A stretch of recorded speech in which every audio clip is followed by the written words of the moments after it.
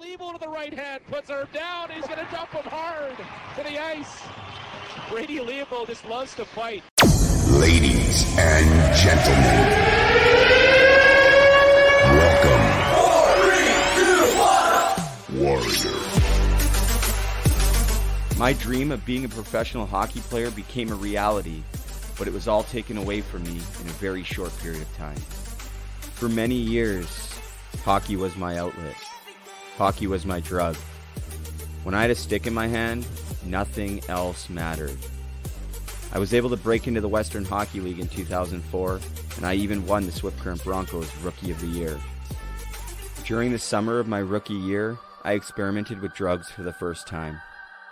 After just 7 games in my sophomore season, I walked away from the Swift Current Broncos due to personal reasons. Nobody knew I had been sexually abused at the age of 5. I did everything to hide it from everybody, but I just couldn't take it. Drugs and alcohol now took over my life. I did return to the Swift Current Broncos as a 19-year-old, but things were never the same. I was eventually traded to the Kelowna Rockets in my final year of junior, where I got to play on a line with the Dallas Stars captain, Jamie Benn, and one of my best friends, the extremely talented Colin Long. It was by far my best season ever, and I even signed with the Tampa Bay Lightning's organization. A dream come true, right? That's when everything went wrong. First it was the cocaine, then came the Oxycontin, and that led me into a 12-year journey into the deepest pits of hell. Within 2 years, I had now made the switch to heroin, fentanyl, and everything in between, and I was now an intravenous drug user. Multiple suicide attempts, and over 5 trips to the psych ward, I was a shadow of who I once was. By 2014, I was homeless on Hastings in Vancouver, the worst street in North America. By 2015, I was a wanted criminal, making the Crime Stopper headlines more than once. After spending 3 years in jail, I had completely given up. With nowhere to turn and nowhere to go, I finally started to get honest. I took a chance and made some major changes. This is my story. Temple 911, where's your emergency? Someone overdosed? What's the address? I overdosed over 10 times. I'm one of the lucky ones. And for that, I will always be grateful. This is for all the men and women we've lost. Matthew Lazinski, Mitch Fadden, this one's for you. My name's Brady Levold, and I've been to hell and back. This is the road to recovery. What I'm meant to do. Struck on your blades, you can follow me too. What is going on? Welcome, Hockey to Hell and Back, episode number 116. This is a good jam. Chad Campbell, Hockey to Hell and Back, available on Spotify. Thanks for joining the show. If you're watching live, if you're listening after, wherever you're taking it in, thank you so much. Big day today. Big day. Couple things. 3 years ago on this day, I was released from jail for the final time because I don't plan to go back. 3 years. Wow. A lot's happened in 3 years, and a lot of that started right here on this show. So thank you to everyone who supported me.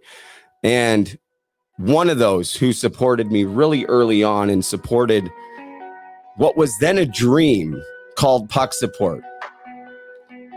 It is also Dave Gilmour's 72nd birthday today. And 2 years ago, on this day, on his 70th birthday, alongside his son Brandon Killer Gilmour, MMA fighter, good friend of mine now. I'd never met them in person before. Of course, Dave is Doug Gilmour's older brother, Hockey Hall of Famer Doug. Well, he wanted to do something on his 70th birthday. He wanted to ride his bicycle 50 kilometers and run another 70 kilometers on his 70th birthday, doing a small local fundraiser in their hometown of Kingston, Ontario. I think they raised close to $3,000, and they raised that money for Puck Support, and they sent it to me, and they said, Brady, you can do whatever you want with this money. We know it's not enough to start the charity that you want. I was calling lawyers. It was $10,000 they were asking for, and I didn't even have $10. I was on welfare. My life was a mess, but I had a dream, and he sent me this money, and I didn't know what I was going to do with it, to be honest. It was a big responsibility for me taking money from somebody, because all I did in my addiction was take and take and take. And I wanted to do something. I wanted to do something right with it. And at first I thought I would get a professional video made about what puck support could be, and what an impact mental health and addiction has already left in the hockey community, leaving behind so many just tragedies. But I thought, once that movie's done, then what? So I took to YouTube, figured out how to make a clothing line. I ordered a heat press and a vinyl cutter and designed some logos and hacked my way into what is the Puck Support clothing line, which originally started in the basement at Matt Thompson's house and now, of course, is at Susan Cook's house. But listen, if Dave doesn't raise that initial money, I have no idea where we're at. We are now also a nonprofit aside from the clothing line. A lot has happened in 2 years. But I didn't know Dave Gilmour. But he saw my story, and I guess he was inspired by it. In fact, his whole family, aside from his Hockey Hall of Famer brother, the whole family was jail guards. So, Dave, thank you. I love you, and happy birthday. You have no idea how much that changed my life, and I can confidently sit here and say it has changed the lives of others too, because of what we've been able to do with it. So thank you. And I'll never, ever forget it. I got lots more to say, but I want to bring my friend Keegan in here because he's got some stuff to say. So without further ado, it is, before I bring him in here, I'll just mention his company, Mindful Meds, and we're going to talk quite a bit about it. Talked a little bit about it on this show.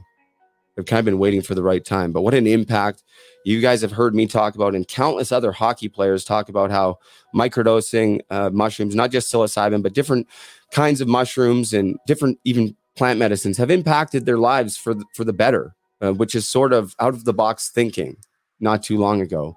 But it's guys like Keegan who have stepped up and not only helped me, and introduced me to it and helped me on my journey, but he's also out there educating and breaking down barriers and also finding his own way. So without further ado, I'm really happy to introduce you guys, my buddy, Keegan Downer. There he is. Hey. What's going on, buddy? Welcome. Thank you, man. Love the intro. And I gotta say, it's been amazing following your journey and watching Puck Support blossom, your podcast blossom, what you're doing working with kids. I haven't watched all the episodes, but I've seen parts of many of them. And man, I love catching your podcast when I can. It comes on here where I am in the Pacific Coast at 5:00. So it's always a great time for me. And I know for you and I, we've been trying to get this organized for a while. And so I'm just grateful to be here. I'm grateful to have an opportunity to come and hopefully share a bit of my story, a bit of the history of the company and why I'm doing the work that I'm doing today. Yeah. And thank you for those kind words, man. It's been interesting trying to take compliments like that. I'm still not doing well at it because in my mind, I know there's just always so much more to do. There's so much more work to do. Right. And that maybe is part of my own mental health that I need to work on to just be able to settle down. But thank you for those kind words. And honestly, thank you for all that you've done. And yeah, this has been a long time coming, but I've never been more sure in my life that things happen at the right time. For the right reasons. And, I'm looking forward to getting to know you a little bit better on here because we've been kind of going back and forth for, it feels like a long time, but I think it's been a year and a half, maybe 2 years, not even. And, a lot's happened for both of us in that time, but I'm just, like I said, so happy that you're here. And maybe you could start with, a little bit about yourself, introduce yourself to the people watching, people listening. Sure. Just also wanted to say congrats on 1,000 days. What an accomplishment that is, man. And 3 years out of jail today. Let's hopefully make this a great episode, man. So my name is Keegan. I used to introduce myself as saying I used to have this incredible life. And just along the way, when I was 22, one night really changed the trajectory of the next kind of 9 years of my life. And now I look at it a little bit differently. I am somebody that spent about 9 years of my life addicted to alcohol. And, I'm more than happy to share that story with you guys and kind of let you know how it started and how it ended and where it's at today. But the reality is like, I had a really tough time trying to understand how I became an addict. And because, I was 22 years old and the trajectory of where my life was going was exactly where I wanted it to be. And like I just mentioned, one night, changed the next 9 or 10 years of my life. And it was completely my fault. And maybe I just get into the story. I suppose. Yeah. Do you mind sharing what that was? Yeah, absolutely, man. So, I was I was just about to transfer into my third year at university. Had just finished 2 years at the college doing a business diploma and was loving it. I really didn't think there was anything that was going to get me in the way of getting my degree. And I'd been dating a girl for I don't know, 3 or 4 years at that time. And it was certainly rocky at times. And I think it all worked out the way it was supposed to. But the reality is she went home. I was going to school in Lethbridge and I'm from Calgary. And so it's only about a 2.5 hour drive to the university campus. Lots of people from Calgary, lots of my high school friends were out there. And it was a great little town. We had a blast out in Lethbridge. But one night I was working at a restaurant and I had the whole staff back to my place for a party afterwards. And I cheated on my ex, during a one night stand. And honestly, man, the guilt that came from that and the shame and the way that I was hiding the truth as to what actually happened, it really fucked me up, to be honest. And so I kept that a secret for about an entire year. So I guess I was 22 at this time. And by the time we actually broke up, it was about a year later. And I just remember, just feeling just so guilty about what I had done. And we shared this big group of friends together and both of my sisters were friends with her. And I don't know, I was kind of in this culture, this is way back in 2005, I believe.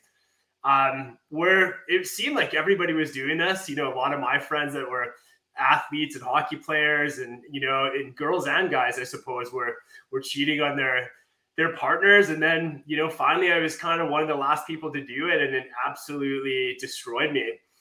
And so that's kind of when I started leaning into alcohol a little bit. And it was more in the beginning of just trying to get away from the thoughts in my head. And kind of the pain in regards to, oh my God, what have I done? And so, a year went by. I think she had an idea, but like the reality is I was still kind of hiding it. I guess alcoholism was just kind of creeping in the shadows at this point. And I remember going back to England where my father was from. He's actually Irish, but I spent a lot of time in the UK as a kid. My dad moved to the UK when I was in grade 1. And we'll maybe get into that a little bit during this as well, because, my whole, the last several years, I've been trying to reverse engineer how the fuck I became an addict. And it's been really, really challenging for me to try to figure out. And just even recently, within the last year, I think I've got some new insight as to how this all happened. And so maybe I'll share a bit of that too. I would love that. I haven't shared any of that on any other podcast so far. I think can I hop in for a second? Yeah, I think absolutely.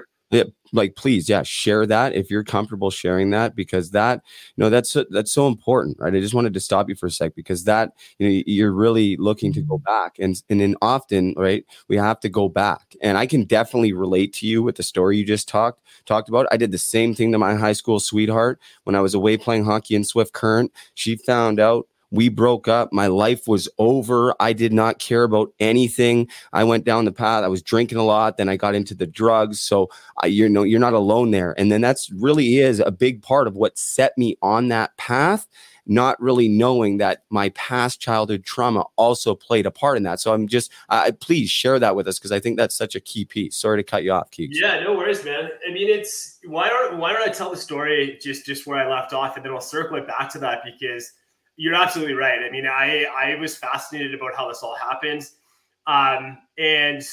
But yeah, the reality is so when I was in grade 6, my parents, when I was in grade 1, I was 6 years old, 5 years old, turning 6.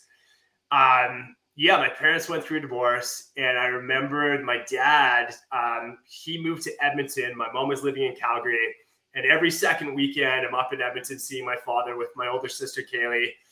And one of the things that they did was they actually put me into grade 1 super young. So I was 5 years old. And in fact, I was the youngest graduate in my high school class in 2002. So I was the youngest kid to graduate from my high school. Actually, there was kids that were a year younger than me that were older than me. And so I got put into this class way too early.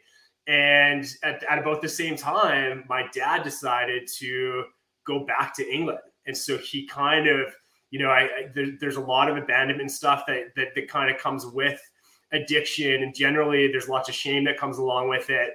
And so one of the newest discoveries for me was just how big of an event this really was for me as a kid. And so, so my dad takes off to go back to England. I'm 6 years old.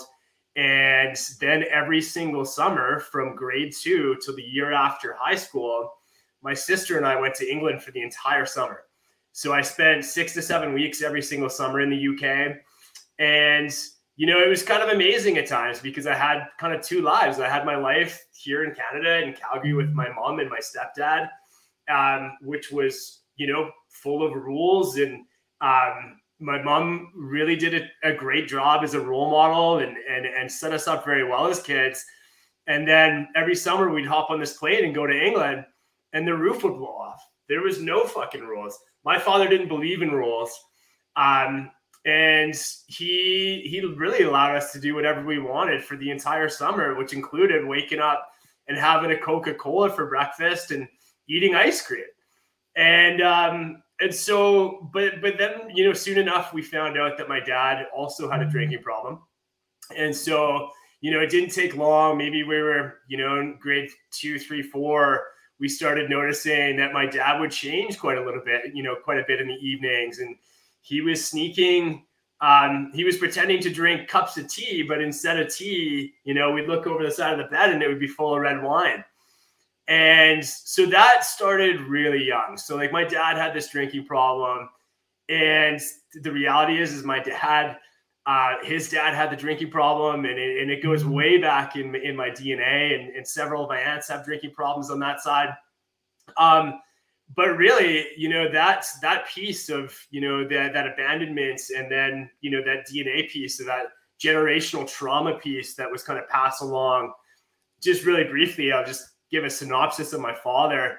So he was the oldest of 6. He had 5 sisters, grew up in Ireland, and he was sexually assaulted by his uncle when he was a kid, and he was viciously beaten by my grandpa.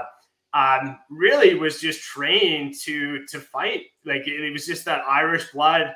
He was trained to protect his sisters and fight off those boyfriends. And the reality is by the time he was 14 years old, he had enough. He dropped out of school, I think, when he was in grade 8, going into grade 9, and left Ireland on a boat and ended up in London, and actually lived homeless on the streets of London from 14 to 18 years old.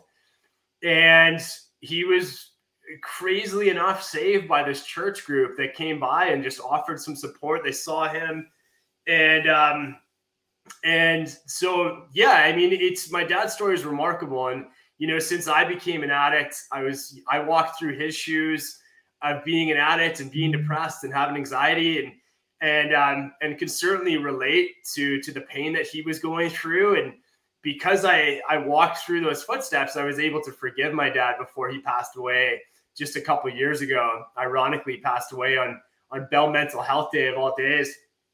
But yeah, he ended up getting his life saved, and he moved in with this couple, this church group, and their family.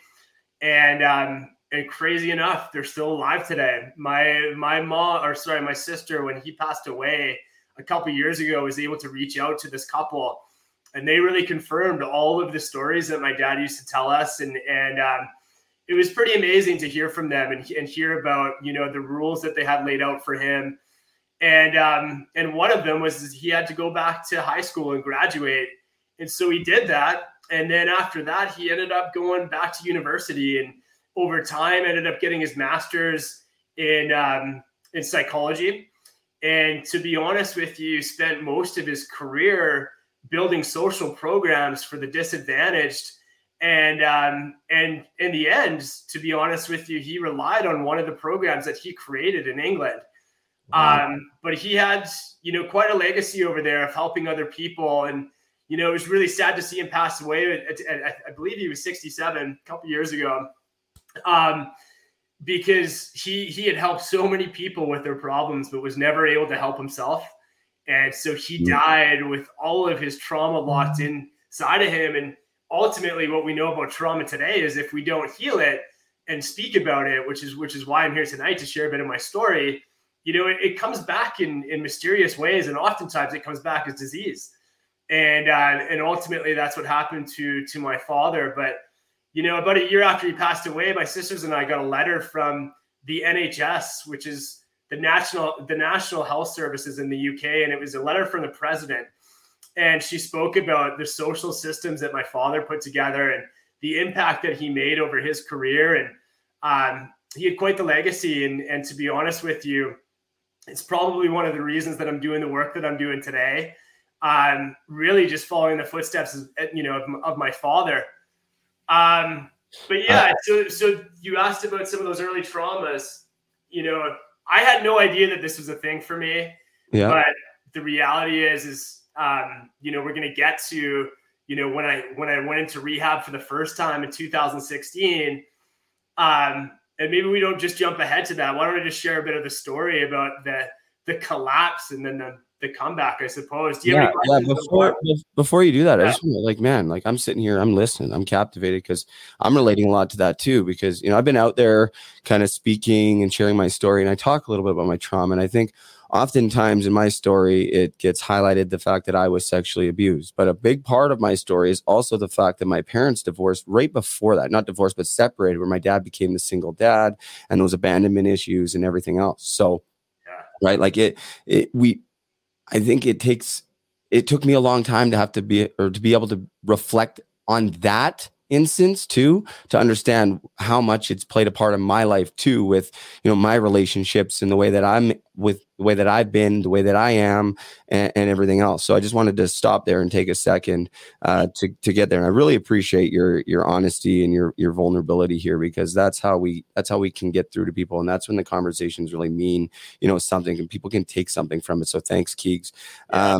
Also the dad, no rules thing, right? I just told you my dad was a single dad, great dad, unbelievable dad, but I had very few rules, like no curfew at 12, I'm gone out, and, my dad's probably listening to this going, oh, whatever. Just the way that it was, because he was so exhausted, so, doing his own thing and everything else, that it was just easier just to say, oh, here, and Coke in the morning, ice cream. It's not that he was giving it to me. It's just that I was able to do those things. So a lot of the, relatability there for me anyways. So I wanted to just jump in there and say that. So, but yeah, I would love to hear kind of about, if that's where you're headed, is, at 22, all this stuff happens in that trajectory, and kind of like what that looks like in the progression, and when you kind of started to understand that maybe you did in fact have a problem, and how long did it take you after that to actually seek help for the first time? Yeah. All good questions. I'm going to throw one other piece into this that you do whatever you want. Ever dropped on a podcast before. In fact, I literally thought I was going to the grave with this. And just a year ago, told Elisa, who's my fiance, we've been together for a decade, this little piece. And so here I am. My dad's now going off to England. I'm way too young to be in grade 1. And right away, I'm not as smart as the other kids. I'm in this class, like looking over people's shoulders going, holy fuck, what's the answer to this? I can physically remember one of my first memories looking over someone's shoulder. And so I got through grade 1, and in grade 2, I had developed this way of using my dad's kind of abandonment to my advantage. I got, I was able to kind of act out in class. I was able to get away with certain things. I was able to get empathy and sympathy from teachers. And I was using it basically as a tool of manipulation, which is the way I look at it now. But what ended up happening is about halfway through grade 2, I can remember being in class and getting this tap on my shoulder. And this woman who I've never seen before was just like, hey, you need to come with me. And they took me to the library and they gave me this extensive test. And they wanted to see if I was smart enough to continue in the regular curriculum. And I was terrified. I was like, holy fuck, I don't want to be pulled out of class and made to feel differently than other people. And I certainly didn't think I had a learning disability, but I did know that I was behind the other kids because of my age. And as it turns out, I must have failed that test, whatever test it was. And so they diagnosed me in grade 2 with a learning disability. And that was something that to this day, as I said, it was something that I've never really spoken about. My friends, some of my family are going to have no idea. They'll be hearing this for the first time. And yeah, so grade 3 and 4, I spent half my time in this like other class where I was really, I really shouldn't have been. I never felt that I should have been there. And luckily in grade 5, my parents bought a new house on the other side of the city. And I actually ended up going to England for 6 months and doing half a grade 5 in England. And by the time I got back, I was in this new school. They ran a test again, and I had managed to catch up at that point. And so this was somewhat buried. They did come and do more testing on me in grade 6 once more, and then once more in grade 7. And I can remember when they came to do it in grade 7, you can remember going to junior high for the first time, and you don't want to be any different than anybody else, right? Like you just want to be treated the exact same. And so at that point, I remember going into one of their testing centers and coming out and saying, listen, guys, this is the last time I'm ever doing this. I never, ever want this to come up again. And so in some capacity, I buried these things. I put them down deep in my subconscious, pretended like they never happened. But, I'm finding out later as a 37-year-old that these things that we stuff away and hide and can really be big, trauma pockets that we need to explore. And if we keep them hidden and we don't talk about them, it can be the catalyst for things like addiction and relapse. Yeah. And so that just gives you a bit of a background. Why don't we fast forward now to me going to university? I'm in my 3rd year, and we're actually back at my dad's place at this point over Christmas holidays. And I get a call, and it's from my ex, and she goes, I've just gone and seen, this really happened. One of the top psychics in Canada, her parents were quite wealthy. Her dad owned an oil and gas company, and they used to have their house feng shuied all the time. And I guess in one of the notes, and when this feng shui person came by, they had mentioned for her not to go by big bodies of water. And I think this was 2005. And she was just about to go to school in Vancouver. And so her parents wanted her to go see this psychic to see what this note was all about. Turns out the psychic knew everything about me and found out, that I had cheated that night. And that's really how I got, outed for this infidelity was through this psychic. And thank God I did, because I was holding on to this thing forever, man. And it was eating me alive. And so she just gave me a chance. She's just like, well, did this happen? And I just thought it was finally time to free myself of it. And so I did. And of course it turned out that, we broke up right away. And that's when it started for me, the real depression, the real anxiety, the real hopelessness. So yeah, I go back from this trip to England. Now I'm transferred into the university in my third year. And I remember going to classes for the first month, and I couldn't keep my head off my shoulders. I couldn't listen to anything. I literally couldn't learn. I didn't have the ability to, I was in this bubble of depression. And so for the first time ever, I really understood what depression and anxiety was. And really for me, the only way to combat it was to drink. And so within 30 days, I am now dropped out of university. I had started drinking really just in the evenings with some friends, and then started drinking with some people that I didn't even really know. And really for the first time in my life, I'm on a 3-month bender. And it happened fast, man. It happened really fast. So fast that after the 3 months, I wouldn't say at that point I was fully physically addicted, but I was certainly, I would have considered myself an alcoholic at that point. And, this came from a year before. I was on top of the world. I was the rookie of the year in my sales job with my company. They had invited me back the next year, which is what I'm just about to get to take kind of a sales leadership role in New York City. I'm 23 years old, and this group gave me a pretty special opportunity. And so, yeah, like I said, I dropped out of university in February, drank all March, April, and then May 1st, I landed in New York City. And I don't look the same as I did the summer before. I'm in New York. I don't know if you spent any time there, but in the heart of the summer, it's 100% humidity. It's like it's like thick, humid. I'm naturally sweaty, but I was drinking a ton anyway. So God, I looked like shit. I felt like shit. And I was secretly hiding the fact that I'd become an alcoholic. And New York was a good place to hide this for me. There was this subculture, especially for the young people. Everybody was drinking. There was a pub down the street from us that had $2.50 Budweisers. And, every fourth beer in New York, they used to do this thing called a buyback. And every fourth drink that you bought at this bar, they'd buy you one. And so I could go out for 20 or 30 bucks at night and get, 8 or 10 beers in me. And so I did. And New York at the time, I don't know if it's this way anymore, but the last call there was 4:00 in the morning. And so I remember things really started to spiral out of control when I got to New York. But again, I was able to camouflage. I was able to hide a lot of this. I could still smile. I could still articulate my words.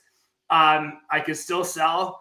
And I don't think the pain was really showing in my eyes at this point, but I'm not 100% sure. So now it's, the middle of July, and I've been drinking for 5 straight months now. And the depression is so heavy that I don't think I can live anymore. I'm literally at a point where the suicidal thoughts started to creep in. We used to, we managed to find our way to get on top of this building in New York City. So the place that we lived was right across the Hudson River to Times Square. So you could actually see the lights of Times Square across the Hudson River. 2 stops to Grand Central Station. It was an awesome place to live. And we used to go up to the rooftop of this place. And on big selling days, we'd go up and we'd drink champagne and we'd smoke cigars. And then one night I found myself up there alone.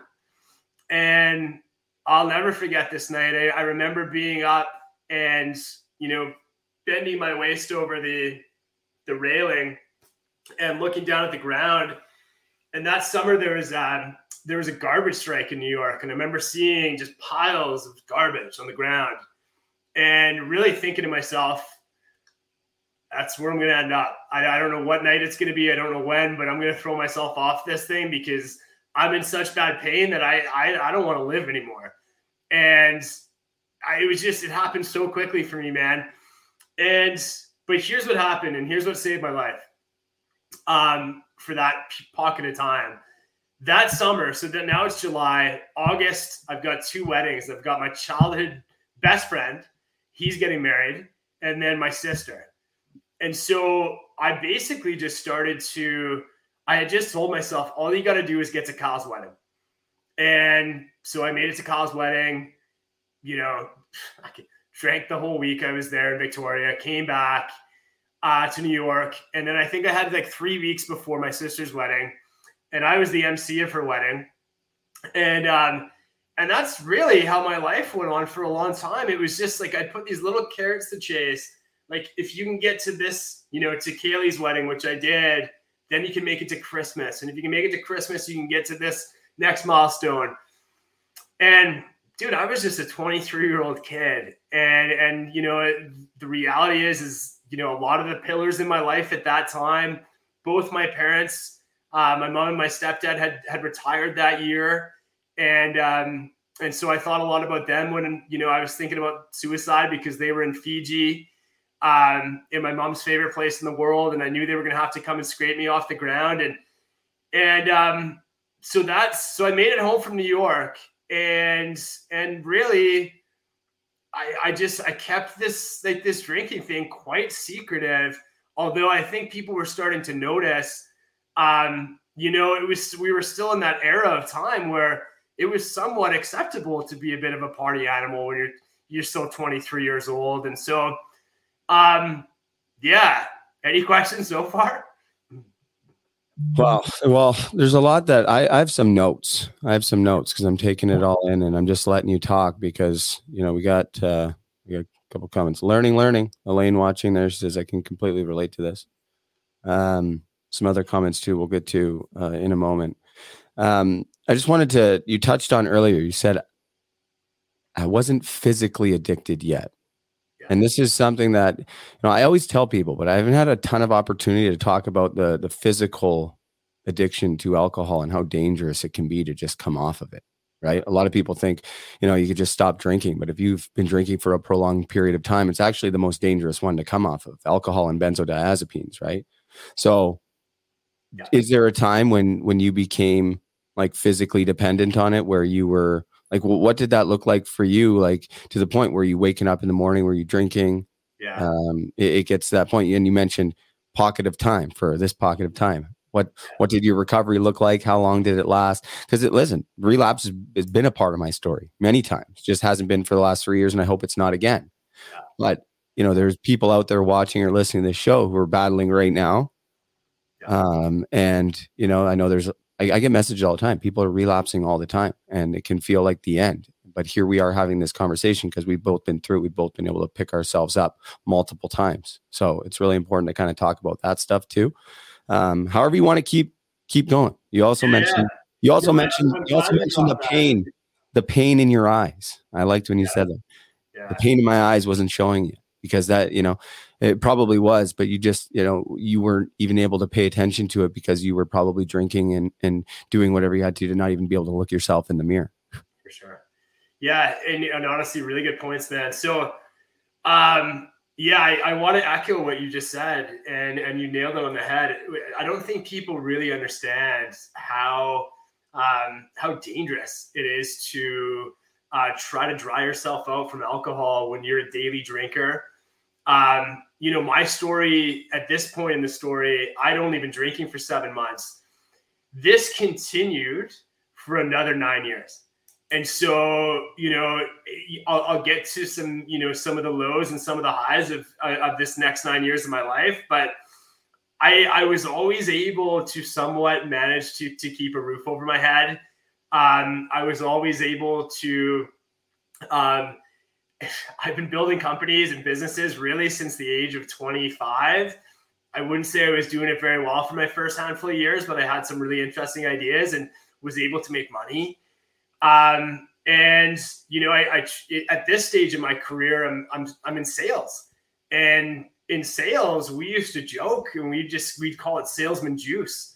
And it was just this, drinking was just a part of the job. And obviously I drank more than most, but we used to joke and call it salesman juice. So I got back from New York, and at this point I knew, Brady, that I was a full-blown addict. I knew I was an alcoholic at this stage, and I knew that I needed alcohol throughout the day. It wasn't like I was waking up and pouring 2 or 3 fingers of alcohol at this time yet, but it does get to that. And but the reality is yeah, I'd wake up and I'd have a bit of the shakes, and then I can physically remember walking through the Calgary airport on the way to go MC my sister's wedding. And I had no booze in me on the flight. And I thought, oh, I can do this. No one's going to know. I'll go a handful of days and I won't have any booze. And of course, anybody that's ever tried that, it doesn't really work. And so then I started drinking just to get through, some of the bigger meetings that I was going to. I hated having the shakes. I hated going through any of the withdrawals. And they were starting to happen. So 24, 25, I ended up meeting Elisa actually at my sister's wedding. And so we had planted the seed that night and kind of somewhat fallen for each other that night. And Keegan, this is your audio technician, right? This is my audio technician amongst many, many things. Yeah, I'm just kidding. Because before the show, we couldn't get his mic working. And then finally it started working. And all I hear was her go, "Try now." That was the first thing I heard when I finally got it to work. So she's incredible with technology. She's an incredible human. She's actually a huge part of our company and a partner in our company, Mindful Meds. But we were kids when we met, and she, again, she shares the story of she didn't really know. I was able to hide it at some capacity. She does say that she always kind of knew there was something off. But yeah, so those years went by. We didn't get into a relationship, and then finally, we did when I was 27, and I can remember how the relationship started. I remember being at her little tiny apartment, and my lease was just about to be up, and so was hers, and so we decided to move in together and make it official. And that was something that we both wanted. She really wanted that for years, and I remember the 24 hours into being officially together as a couple, I got this shooting pain in my stomach. Literally felt like I was being shot in the stomach. And, it was the most painful thing I've ever gone through in my life. And it turns out that I had pancreatitis.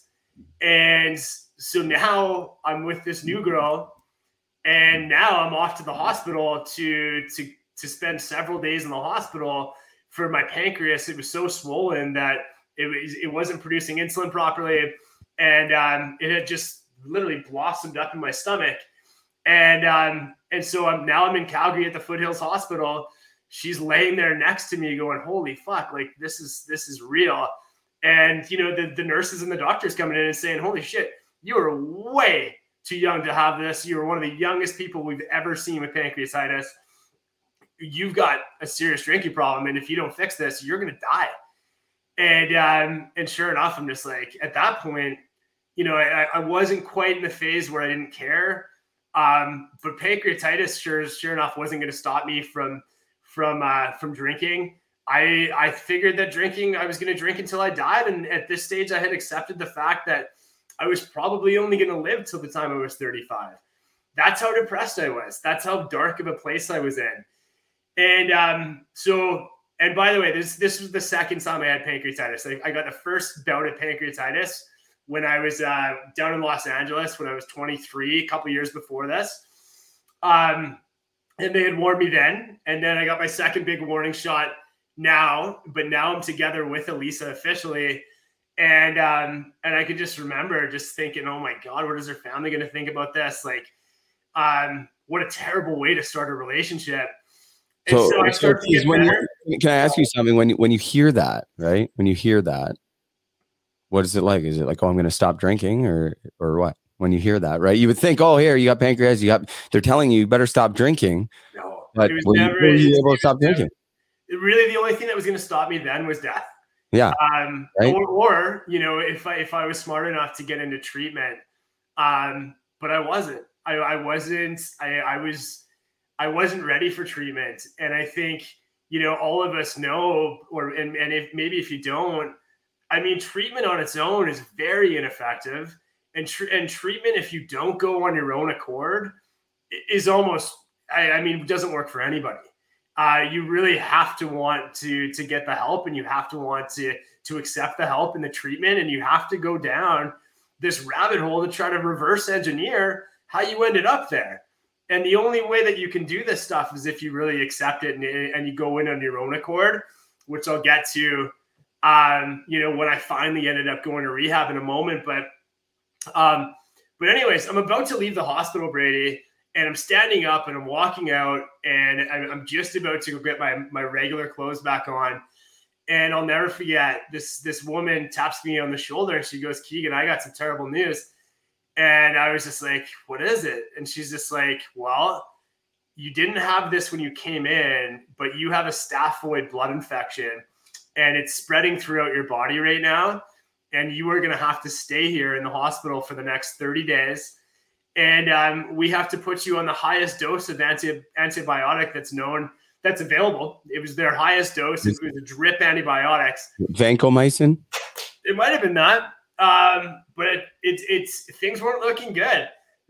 When I've been on this thing now for like 21 days, and I had this massive sack of fluid in my back, and the doctors and nurses were just like, "Holy shit, this is going to flood his lungs." And they really didn't think I was going to survive. By day 27, somehow some miracle happens, and my life was saved. And literally the infection went away, and I think I was out of there by day 32 or 3. And but again, just really wasn't in a position to really like want to give up drinking. I was so depressed and so lost that I was still on this path that I was just going to die. And I had like fully accepted the fact that my life was going to be cut short. And yes, I was in love with Elisa, but I didn't love myself at this stage. And so the real love and our real relationship really kicked off after I finally got treatment.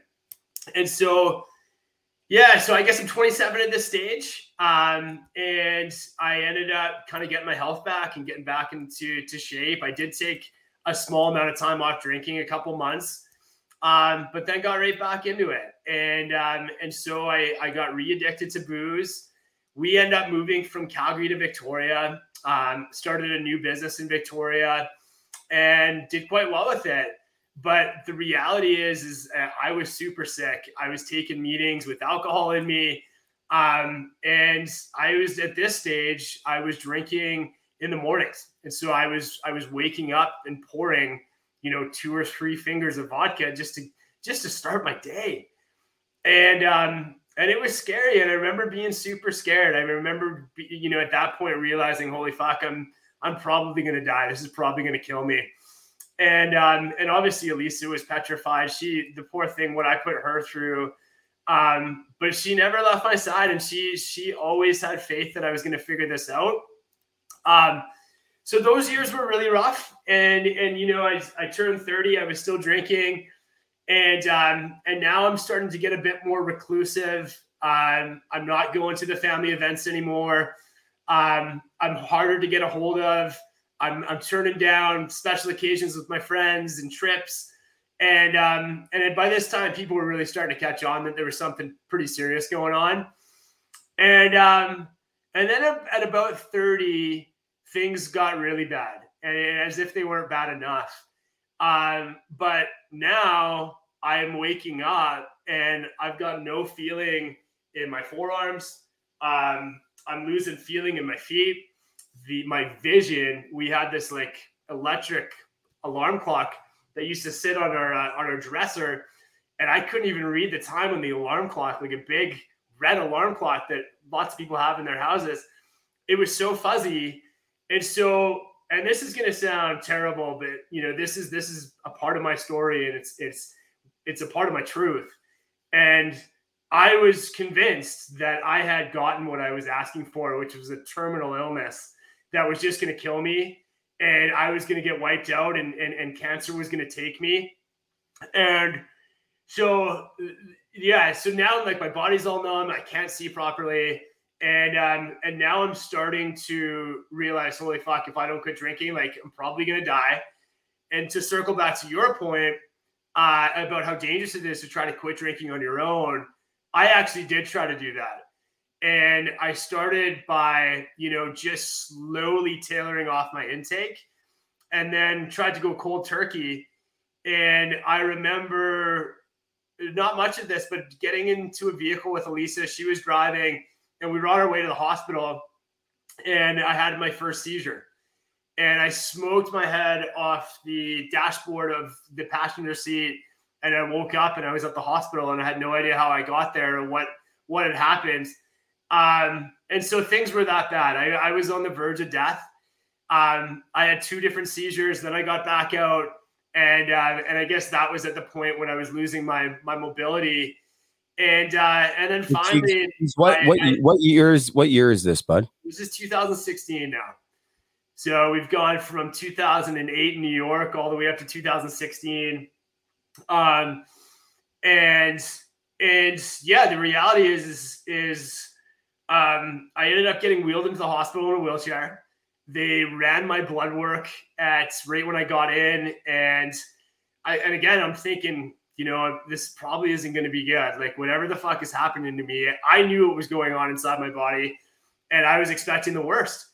And so, yeah, the doctor came in to one of those little rooms in the ER, and she's white as a ghost. And she goes, listen, like, I got to tell you something really serious. And I'm like, okay.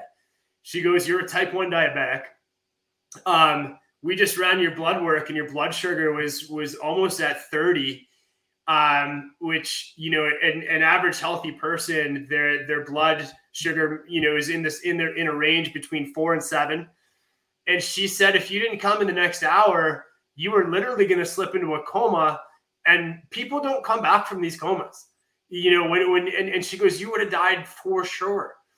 And so now I'm just like, holy fuck. So now now you're telling me I'm going to live.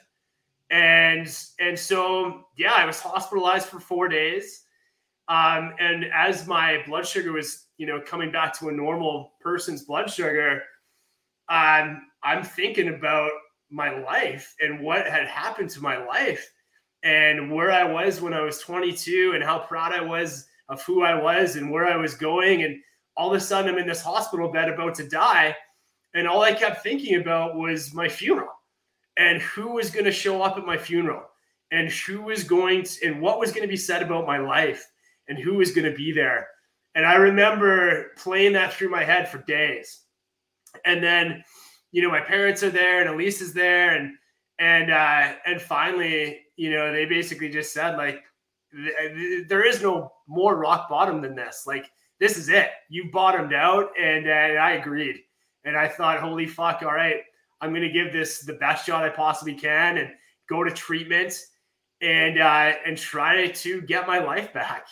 And I got so fucking lucky. I ended up going to a treatment center called The Orchard in September 2016. Do you know it? I didn't go there. I know the one, though. Okay. Lots of people from East Vancouver end up there and from Van. And at the time, I didn't want to go to a treatment center that was based around AA and, built around spirituality or God, because I was so far lost when it came to that like, I didn't believe there was anything good out there. And if there was a God, how did God, turn me into this? It just, none of that made any sense to me. And so I entered treatment about a month later. They couldn't get me in right away. And of course was drinking all the way up until I went in. And that's kind of the standard for addicts. Like they'll keep going until you walk into those doors. Yeah.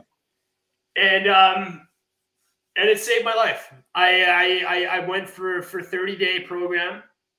I met some incredible people in this facility. And it was the first time I realized that, our traditional, what we think of an addict or what I thought an addict was, I'm in this facility with CEOs and actors and models and race car drivers and nurses and really successful people. And it just kind of opened my eyes. And then the other part of it that really was impactful for me was every single person that worked in this facility was an addict and had made a comeback. And I just kind of looked at these people and thought, fuck, if they can do it, I can do it. And it wasn't easy. Going into these treatment centers is really hard because, like I said earlier, like the whole process is about trying to reverse engineer how you ended up in here. And at the time, I didn't understand it. And part of me still doesn't fully understand it. But I can remember to graduate the program, the way that they had you graduate is they got all the staff members, all of the clients, there's about 60 people, and you write your lifeline on a series of easels. So you're looking at your life from 3 to 6 years old, 6 to 9, 9 to 12, and so on and so on. And you're trying to figure out how the fuck you got in there and where the trauma lied so that you could go back and try to heal it. And I can remember going through this process and still not really understanding how I ended up there. It was years later that I figured out some of the stuff that happened in childhood. And so I've been exploring a lot of that stuff recently. But here's what happened. And maybe this can segue into, we can talk more about addiction, or we can talk about more, about what I'm doing with my life today. But I ended up, the last day I was there, they sat us in this circle. And I remember sitting next to a friend of mine named Justine, I was so grateful to be in there with. She was such a ray of light. And then another friend of mine that I had met, you fast track these relationships because you're with these people 16 hours a day for 30 days. Imagine that, right? Like, yeah. And you're hearing about their life stories. And so you get really connected to people. And the director of the facility was in the middle of this circle. And I remember I was leaving the next day and I was really excited. And I was really just ready to get my life back. And she goes, listen, guys, I want you to look to the person to your left. And so I look to Justine, I look her in the eyes, and she goes, that person's dead in 365 days or less. And I just thought, holy fuck. I didn't expect to be having this conversation. I thought we were all going to be jumping up and down and cheering for each other and sending us out into the real world with all of this, this hope. And it couldn't have been anything but that. So now she says, look to the person to your right. And so I do. And she goes, that person's back in one of these facilities in 365 days or less. And that has always stuck with me. That conversation and the way that they framed it has always stuck with me. It's never left. And so I remember getting out and really not knowing what I was going to do with my life. I had this kind of starving business that I kickstarted again and I rebuilt it. But I had this dream and this vision of giving back to this community, giving back to, the people with anxiety, depression, and addiction, really the community that I belong in. But I had no idea what that was going to look like. I didn't want to go back to school. I didn't want to become a counselor. But I wanted to take all of my entrepreneurial skills and figure out how to give back to this community. And so I did. But in the beginning, I just thought, I'd make enough money to send 1 or 2 people a year into a rehab facility. And that was my original goal. And then so that's what I set out to do. I got out. It took me 1 full year to become the guy that you're looking at today. It took me a full year to get my confidence back, to get my bravado back, to be able to know who I was as a human and what value I brought to the world. It took a year to rebuild that. And it was a very slow process. But I can remember, getting a phone call about 9 months out of rehab. And it was a guy I met in there, and he goes, Keegan, you remember that conversation that Lorinda had with us the day before you left? And I said, yeah. And he goes, dude, you need to sit down. I was just I knew he was going to drop something huge on me. And as it turns out, 9 of the 30 people that I was in there with, 9, within 9 months, were dead. There were 6 overdoses. There was a murder and there was 2 suicides. And I was just floored. I was floored by the news. I just thought, how can this be possible? And so really, after hearing that, I really started to look at how I can really take my vision and turn it into reality. Again, it took me a couple years to figure it out. But eventually I ended up, getting a big job in franchising and did quite well with that. But also got super burnt out. I was at this point, hadn't had a drink in about 3.5 years, and was still trying to figure out how to get back into this line of work. And I ended up getting out of franchising and almost immediately got into cannabis, and was able to set up a cannabis company that did very well just right before COVID. And during that process of setting up the cannabis company and getting my feet wet with plant medicine, I randomly met one of the top mycologists in British Columbia. And a mycologist is a mushroom farmer. And so this is now, I'd been out of rehab for 3 years, 3 and a bit, and was really looking for another tool to help me with my recovery. I was so stressed from some of the roles that I played in my career that I had felt like a relapse was very close at this stage. And I actually remember being on a same day flight to Vancouver from Calgary and sitting next to a guy at a bar and ordering a sandwich as I always had. And this guy ordered a vodka drink. Dude, I can literally see it right now still. And knowing that day was, I was so close to relapsing and going to the bathroom and crying and coming home and, telling Elisa and calling my mom and dad and saying, this is it. Like, I'm not going to be able to do this for any longer. I'm going to be drinking again in no time. And sure enough, they were able to talk me off the ledge, and I started to explore really some of the most fascinating research that had been out around mushrooms for addiction and for anxiety and depression. And what I was reading, it completely floored me. It captivated me. And it was the first time really in my adult life that I had a pocket of time to really put my energy into anything that I wanted to do. And I chose mushrooms. And I went down this deep rabbit hole of research that lasted 4 months. And everything that I read was just like literally illuminating my heart to a point where it was the first time ever in my whole entire adult life that I felt like I had discovered what my real purpose here on earth really was. It was a moment that I've been waiting for. I at this point had built 6 or 7 companies and, failed 5 of them, but never felt anything like I was feeling in my heart at that time. And it kind of leads me to the story of Mindful Meds, to be honest. Yeah. And share that with us and what Mindful Meds is. And, I'll hop in too, because it's played a big part of my recovery too. And I notice when I don't, when I'm not using the products, I'm not feeling my best, and there's no secret. So yeah, tell us a little bit more about Mindful Meds and whatever else you want to say about it, because it's so captivating, and I always love learning too myself. Yeah, well, it was just like one of those divine, almost intervention moments, because this guy fell into my lap out of nowhere. I do share this story; it's a long one, so I'm just gonna scrape through it tonight, but.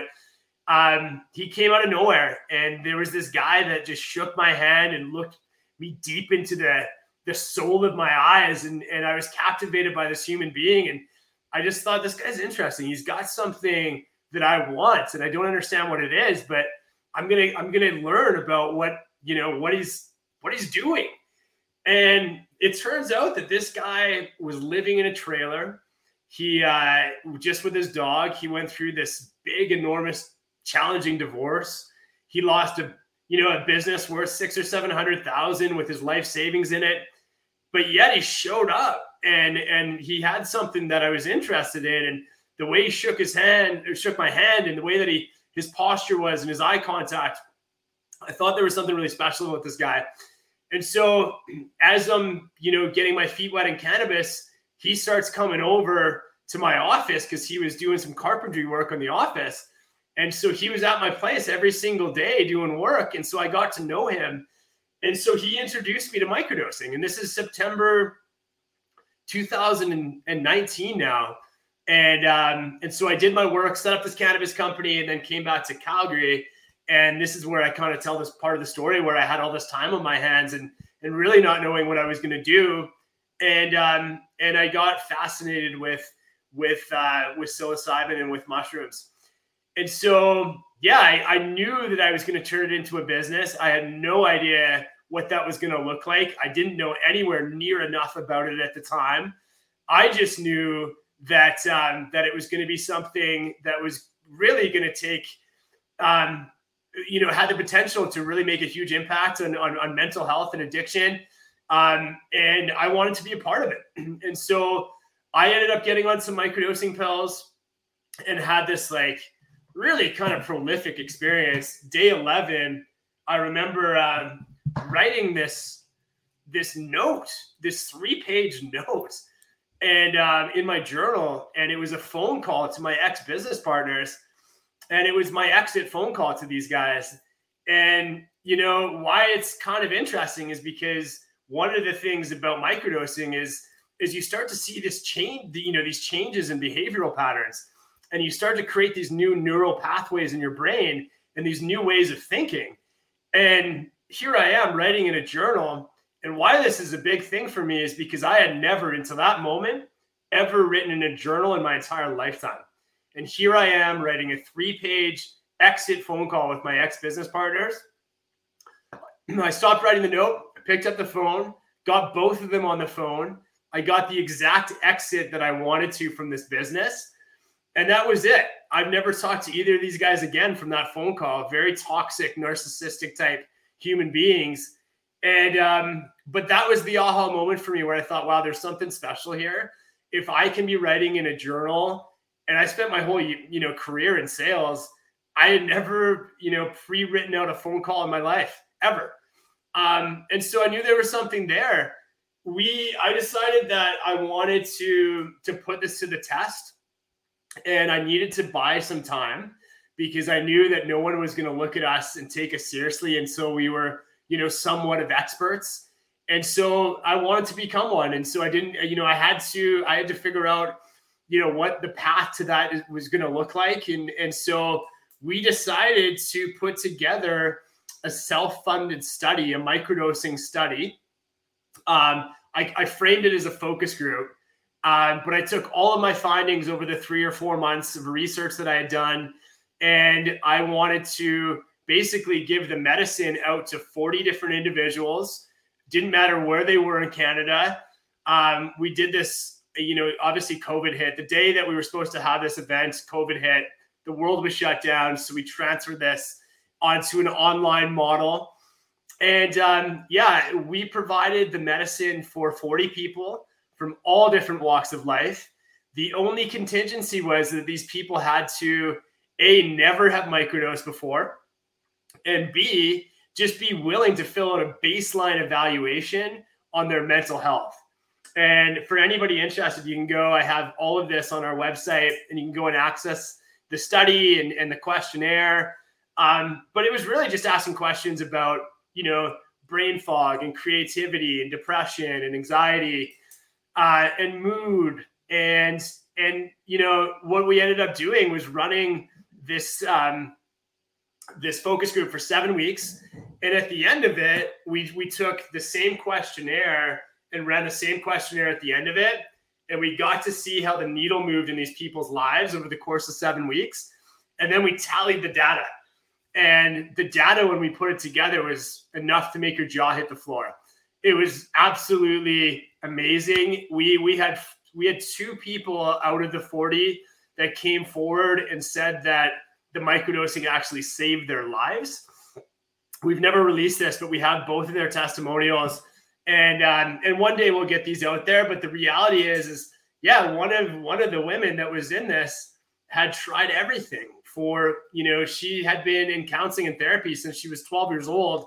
It's my age, 35 at the time. And she had made this commitment to kill herself. And all of a sudden, a friend of a friend of a friend said, hey, I've got this cool opportunity. These guys are starting a microdosing company and they're putting together this focus group / study, whatever you want to call it. And she's just like, okay, I'm going to do this as a last resort. And, so that's how this whole thing started for me.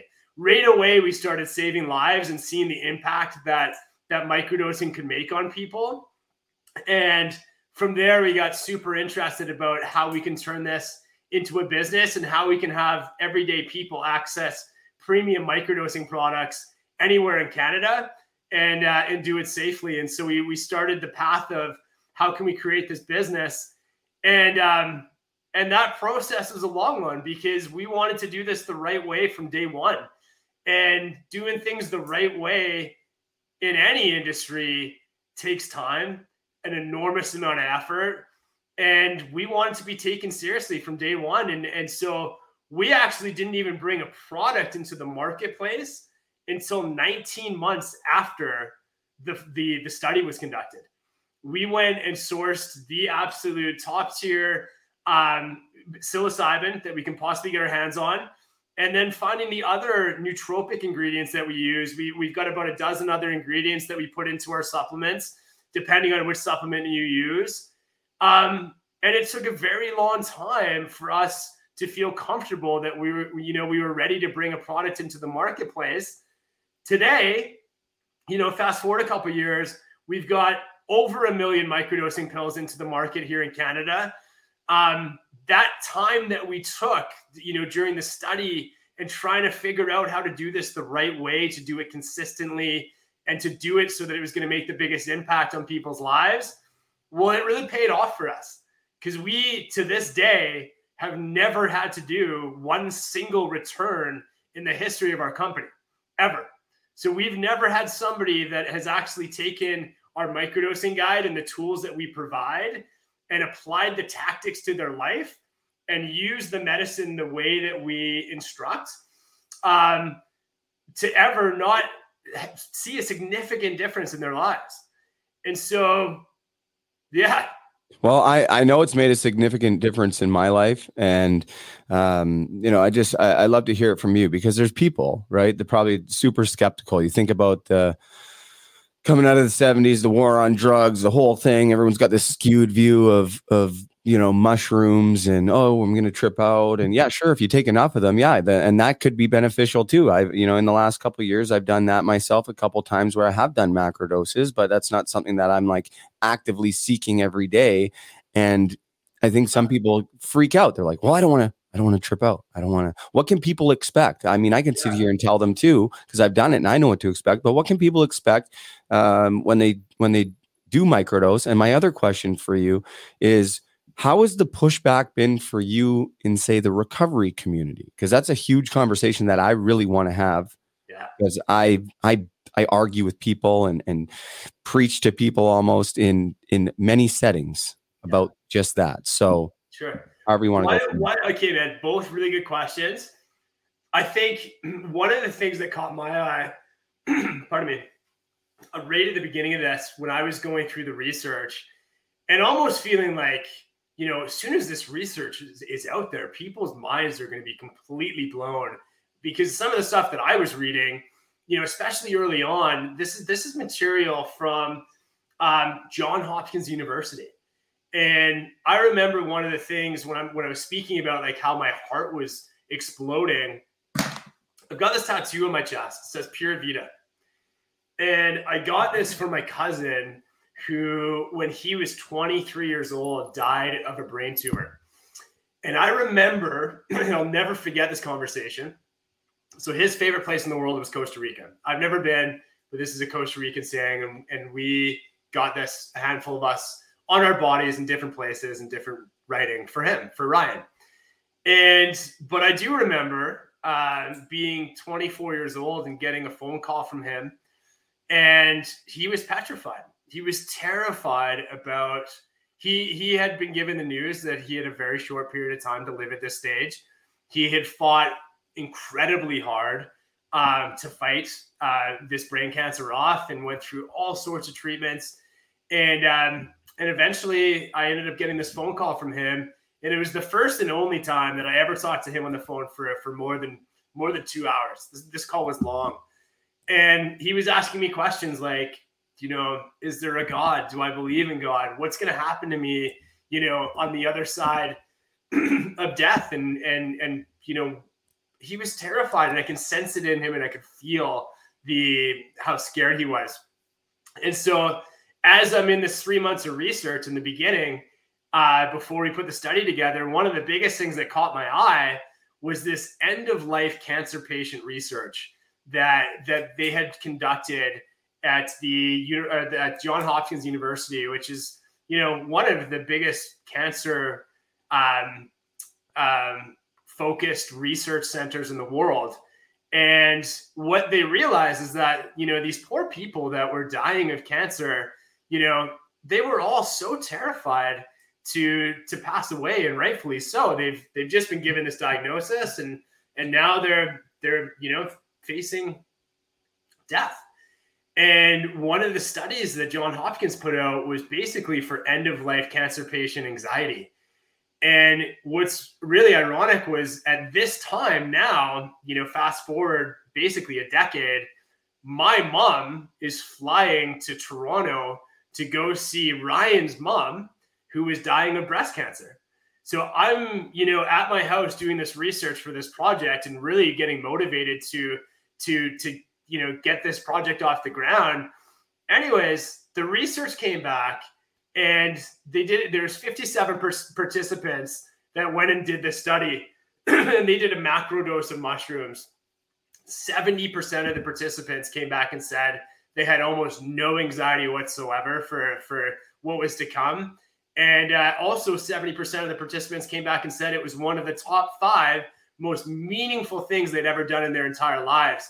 So as that research started coming out, Brady, I started to really think, something like this that is so simple.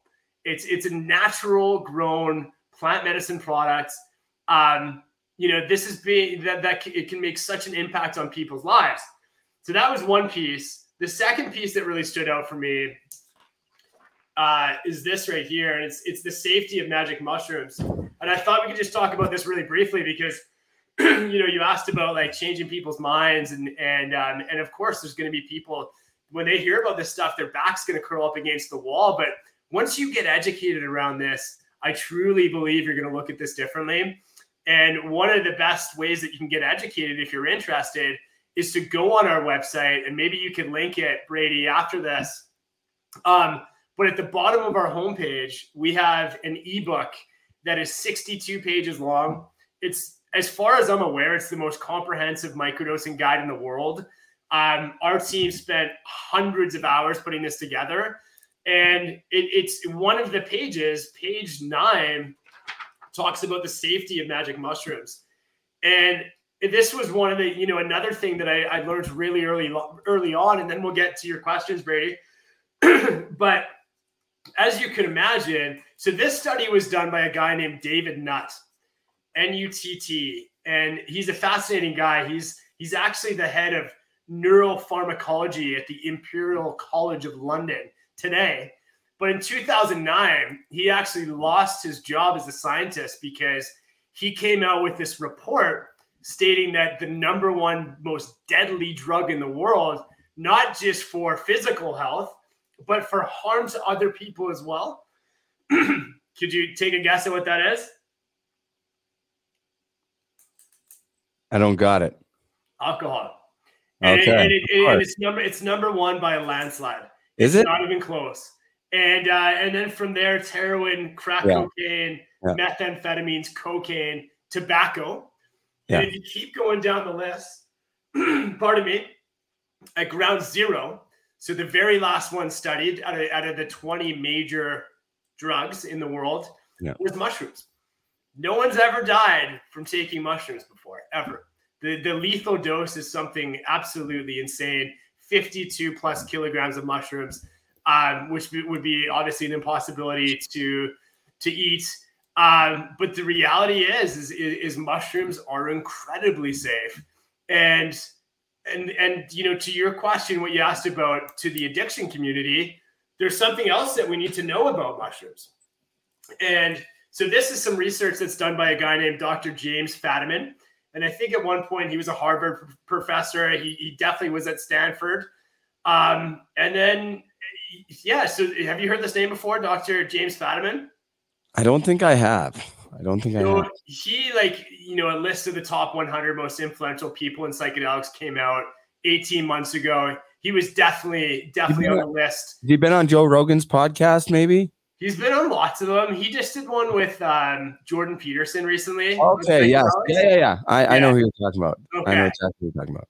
So he does this great podcast, and this actually is something I wanted to mention on here as well. So he does a podcast with Ben Greenfield, who is like a triathlete, and he's a big podcaster in that space. Has lots of great information about nutrition and athletics. And anyway, so he was a guest on Ben Greenfield's podcast recently, and they start talking about mushrooms and their ability to be addictive. And the way that he frames it is actually mushrooms are the opposite of addiction, because they have what's called a tolerance. And so if you look at our microdosing guide or any, microdosing protocol, all of the microdosing protocols, you have to take days off during the week to reset the tolerance. So I'll give you an example. If you wanted to go do a macrodosing journey of mushrooms on a Friday, and you took 3.5 grams of mushrooms on a Friday, and you did it in a space that you're following all the protocols, set and setting, and we lay all this out, on our website as well, and you're doing it intentionally. So you do that on a Friday, and you go and have this mushroom trip. You then say on Saturday, wow, I want to, recreate what just happened on Friday. So you do the exact same dose on a Saturday, but all of a sudden you don't have the same experience. And in fact, you're barely getting anything out of it. You might be seeing some color changes and some lights might look interesting. But then if you go and do it on the third day, so then you try to go do it on the Sunday, and you try to do the exact same amount, absolutely nothing will happen. You can still operate a vehicle. It won't get you any lift off whatsoever. And so the tolerance comes into play. And just to further this point just a little bit, you want to talk about the addicted community. Probably the most prevalent treatment centers in the world today are based around AA, which I want to get to in a moment. We'll get to that piece in a moment, but we'll just stay here at mushrooms. Anyways, their big thing is it's all about abstinence, and you can't take anything whatsoever because it's all going to get you re-addicted. So even if you smoke a puff of weed, that is going to be the catalyst for you to then go to cocaine, or to drinking, then to cocaine, and that's when the spiral starts to happen. But what the research is showing us is that mushrooms are non-addictive. In fact, they're anti-addictive because you can't take them multiple days in a row and get any feeling from them whatsoever. I can tell you firsthand that, in our office, we have a lot of mushrooms. And I have never in the history of this process ever abused any of them the way, if we were sitting on piles of cocaine or if it was alcohol, I probably wouldn't be able to say the same thing. But I just find it very important to note that. So now you've got the safest drug in the world based on David Nutt's study. And I hope everybody looks this up because it's fascinating. And you've also got, a medicine, I like to call it a medicine, that is completely non-addictive. You can't get addicted to it. And in fact, when the very first study of this came out, when they did, obviously all the studies are traditionally done first with rats, but when they first did their first rat study around this, what they did was they put this rat park together, and in one of the drips, they had a cocaine drip, and in the other one, they had a psilocybin drip. And the rats that would go and drink the cocaine drip would drink it until they died. So they wouldn't stop drinking it until they died. And the rats that would drink out of the psilocybin drip would drink it one time and they never came back to it again. And so, that to me is just something that should be noted. What other questions do you have, man? Happy to. I want to get into the recovery community and people's perceptions, because that's right. You talk about the, abstinence, and I went to rehab so many times trying to fit this mold of recovery that somebody had laid out over the years. And if it worked for some people, haven't worked for others. And you got to talk a certain way. You got to do this many meetings. You got to do this. And that's great. And I think if it works for people, that's fantastic. But, but my issue is this. A lot of these people who are in recovery and this form of recovery, going to the doctor, getting benzodiazepines or antidepressants or whatever, completely okay. We're okay with that. We're not judging you. That's fine too. If that works for you, great. I'm not saying it's a problem, but at the end of the day, those are all mood altering substances. So if you want to classify me because I'm microdosing as, oh, that's not abstaining, well, you better take a look in the mirror and check your antidepressants and whatever else you're on. If it works, that's fine. But at the end of the day, this grows from the ground. That's being synthesized in a lab. And society, generally speaking, as a whole, has such a skewed view on medicines and what's acceptable. And we go see this doctor and they write us this prescription and we just trot our little butts over to the pharmacy. And we don't even really know what the hell's in it or who made it or where it came from. Yeah. Right? I love it. I love this, man. And thank you for circling us back to this. And I think there is something else that I want to share with you guys and your audience. And if anybody from the Mindful Meds community is here as well.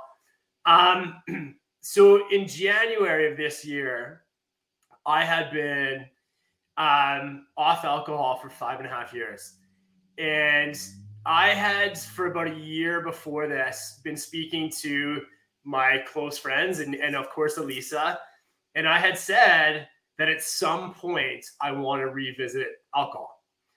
And, I was in this mind frame that I had done all this work and done all this healing and had all this abstinence that, maybe I could take another swing at this.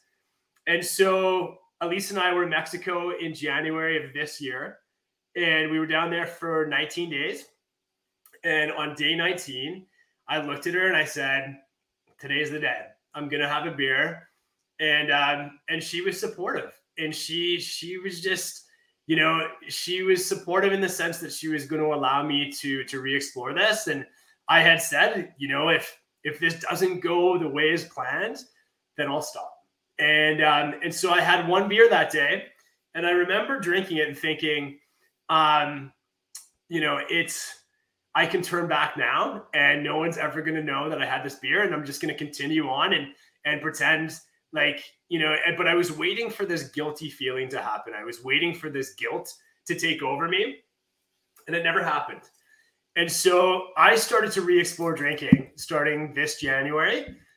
And things went really well for a little bit of time. And so January was good. February was good. March had a couple hiccups, but it was still like, nothing too crazy. April, again, a couple of hiccups, but, still nothing too crazy. May, same thing. June. And then in July, we took my dad's ashes back to Ireland. And I went on a bit of a tear while I was there. And so got back from that trip and quite honestly had kind of realized that this is going to get problematic again. And so, was still able to take breaks. Like we went and did like a 10-day trip to the island. I didn't have a single drink. But the reality is I knew that I needed to stop and I was having a struggle with it again. And so just recently, made a phone call, ended up in a men's treatment center in Vancouver on completely my own accord. And, maybe I jumped the gun a little bit. I know Elisa didn't think it was really that bad at that time, but I think she also knew that I did need some help. So my point of saying this is that I've been gone for the last 30 days. I've been home now for 10. And so when you and I were talking about getting together to do this, I was actually in treatment again. And again, I'm in this totally AA based model of rehab where I didn't think that what I did for a career was going to be very well looked at or accepted. And I can tell you, Brady, that, you know, even these hardcore AA based treatment centers are actually starting to look at some of these alternative measures because, you know, on day 2, I'm in there with the doctor and he's trying to get me on exactly what you just said. He's an antidepressant, gabapentin, Valium, something for sleep. And I had just said, listen, this really goes against everything that I'm trying to do, and spoke to him about what I do for a career. And he goes, yeah, so what's your company called? And I say Mindful Meds. And he goes, wow, I know exactly who you guys are. I've been following you guys for a long time. And so that kind of opened up kind of a cool conversation with him. And as it turns out, when he's not at the rehab facility treating, or the treatment center, he's treating veterans and first responders with ketamine and MDMA therapy. Yeah. And so we really clicked, you know, on our second day, and we've been in touch outside of, you know, the walls of their treatment center as well. But then, so that happened right away. And I just thought to myself, wow, like maybe there is, because it's tough as nails in there, man. Like it's not a place that I wanted to be whatsoever. Like, and so I was trying to look at all the positives, and one of the positives for me was, you know, maybe there's a future for Mindful Meds to connect with these treatment facilities, and that maybe isn't a maybe today. That is an absolute, and we know where we're putting a lot of our focus on moving forward to close out the year.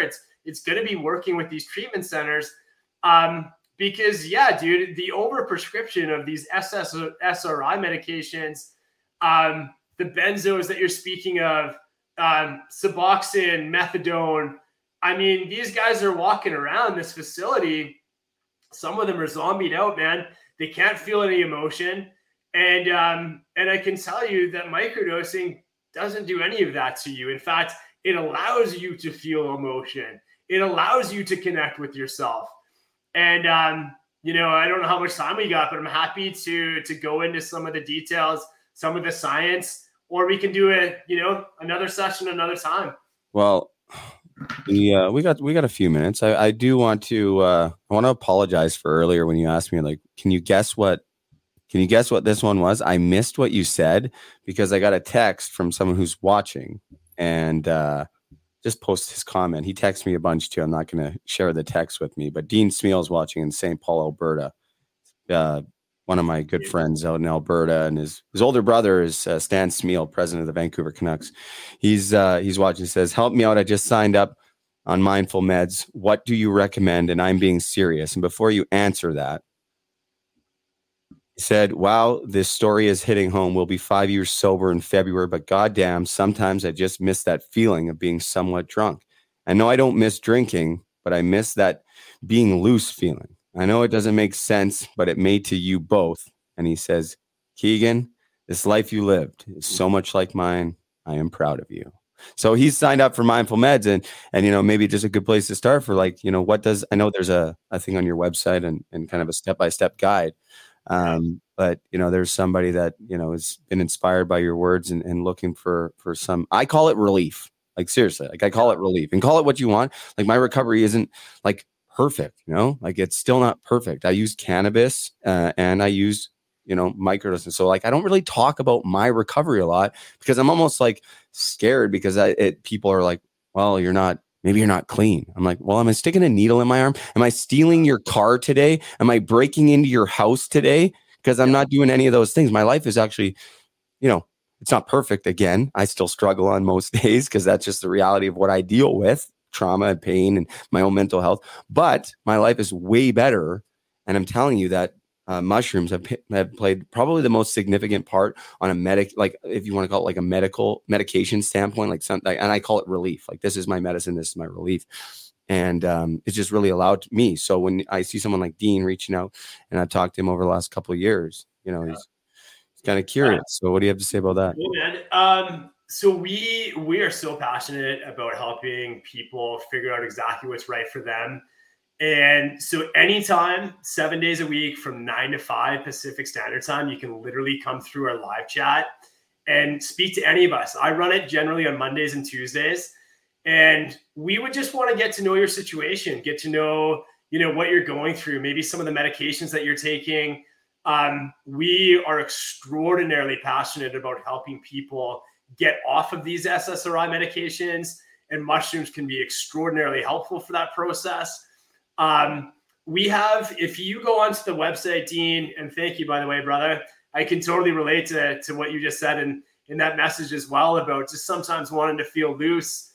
And I think you're going to find some of that reprieve actually in some of the mushrooms, and you certainly can. And I can tell you, we've got lots of friends here locally in Vernon that don't drink and instead will take one of our stronger microdoses, and they'll find that just puts them in the perfect place. And so, but what I wanted to mention was this microdosing guide that I spoke to you guys about is available at the bottom of the homepage. So when you go to mindfulmeds.io, you go down to the bottom of the homepage, sign up, just put your name and email address in there, and we'll send you the microdosing guide. We're extremely passionate about helping people get educated because, we really feel that the education is the way forward around this. And once people start to read this stuff, it's compelling research that, you can't really put this stuff back in the genie once it's out of the bottle. And so we're really proud of that. But just while you have me here, I think the general way that we like to start people is, by figuring out exactly what they're taking, what they're up against, because we make products for anxiety, depression, PTSD. We also make products for, for athletes. And we make products for human optimization. So it's not just about depression and anxiety. We make products and we have different stacks that can help with many different things. So why don't you, Dean, if you want to send me a message tomorrow morning, I'd be more than happy to work with you through our live chat Tuesday morning. I'll be on there. You can send me an email. I can give you a quick phone call too.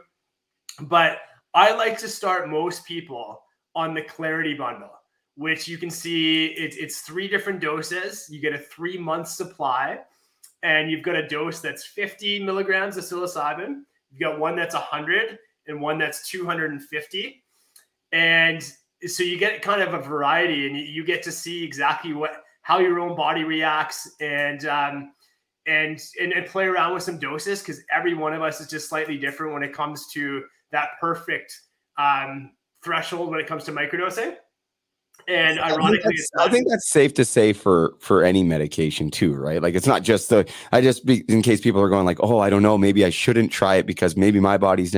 I just want to remind people how safe it really is, and let's think about it could be food that reacts differently for people and stuff too. So I just kind of heard like the way that I heard that I was like, oh, I hope people don't think that. So I just remind how safe it is, and just to your point, you talk about athletes. There have been so many athletes that have come on this show that have shared their experience, but many more, and I'll be honest, who have told me after, and guys who I know a ton of guys in the NHL that don't talk about it, but they're microdosing it, and they're microdosing before games. 100%. And I would be too if I was playing. Of course. I mean, to get that edge, that 3 or 4% edge that microdosing brings, God, I mean, that's a big number to pros. I mean, I don't know what the jump is from AHL to NHL, but it's not that big of a gap, is it? Like, like the talent level can't be that much big of a gap. No. But the other side to that too, Brady, just that I wanted to mention that, mushrooms are out of your system in 24 hours. And so what I'm talking about is there is no full panel drug test that I'm aware of. And I've looked deeply into this, especially when I was in treatment recently. They don't run a full a panel drug test that can detect any of this. I microdosed my entire way through treatment, thank God. But the reality is for athletes or for people that are nervous about, is this going to show up on my piss test at work? I work on the rigs or I drive heavy equipment. The answer to that is no. And the only way that this can ever come up really outside of a P test is through a hair follicle test. Yeah. Which is very comprehensive and expensive. I know all about them. I had to get a whole bunch of them done when I was, before, and that's how I ended up losing my kids. And yeah, they get everything. But again, I still like. How far are we? How far away are we? And I know there was I think it was summer of 2020. I think they passed the first palliative care law type deal where they're giving mushroom psilocybin to patients who are dying. And if we look at history, that's sort of where the whole cannabis industry started too. And now everywhere I go, there's cannabis shops, and I and I go in periodically, and it's really kind of like my eyes are open because it's people of all ages and people are just like finally kind of like feeling free where they can open, and they've been using this medication. And how far are we till we see mushrooms? Because I really believe that mushrooms, for me anyways, are the most powerful medicine, at least that I've taken, that has left a significant impact, because you talk about generating those new neurogenic pathways, and changed me, right, for the better. And it's not perfect. It's not we can just take a pill of any sort and you're fixed. That's not what we're saying here, because there's so much more. And I'm sure there in that guide you talk about intention and setting and all of these things, which are so important. Right. But this is a huge piece. So how far away are you, maybe I should say, because you're in the industry, where people can feel a little more comfortable that it's not so much a gray area? It's a tough question to answer. I can tell you that policy is moving quickly. Nice. I can tell you that I still believe this is years away, unfortunately. For cannabis, it took a good solid decade. But I can also say that as more and more research comes out, and, we're not just talking about little bits of research. We're talking about phase 1, 2, and 3 trials, clinical trials with placebo effects that are costing hundreds of millions of dollars, some of these studies to put together. It's very, very, very costly. As more of this rolls out, I think we're going to be moving quicker and quicker. But here's the thing, anxiety, depression, addiction, especially during COVID, we saw some of the biggest spikes in the history of mankind for all three of those. One of the areas that we focus a lot on, and in fact just did a massive charity event for the veterans and the first responders. We put together a big charity event last month that was focused around this, brought in some big keynote speakers, Kelsey Sheeran. If you're listening, big shout out to you. And she brought some of the doctors that she works with in the veteran community. And it's something that we've been very passionate about, the police, fire, and medical. These, I don't know if you know any firefighters today, Brady, but I do. My dad are hanging on by a thread. I know that several friends of mine that became police officers are no longer police officers today at this age, because of what they've seen. And so I can tell you, based on that, we do have some strong connections with people that have in the past held very high ranking, positions in the police force. And, what we're hearing from them is that every police union in the country today is hyper focused on mental health, because they're losing their people. Not just to early because they're quitting due to PTSD, but what's ended up happening for many of these people is after they retire, they have some of the highest addiction rates out of any career path in the world. And so there's big problems there. And even mushrooms are being looked at today as an alternative. So we're going to keep fighting for this. I got to tell you that the things that we've done as an organization that no one else does. One of them sounds very simple, but all of our mushrooms that you see in pill form today have been tested. And what I mean by that is they've been tested for herbicides, pesticides, heavy metals, and an excessive mold content. And then, after we do that process, all of our mushrooms are blessed by an indigenous elder. And so those are just a couple of the things that we're doing to differentiate our company. But truly, we deeply care about our community. We care about bringing together the most consistent and safest product that we can possibly bring. to the table. And we have a goal and a mission as an organization to help better the lives of 1 million Canadians by 2025. And that's what we stand for. And that's really what we're on the mission to try to accomplish today.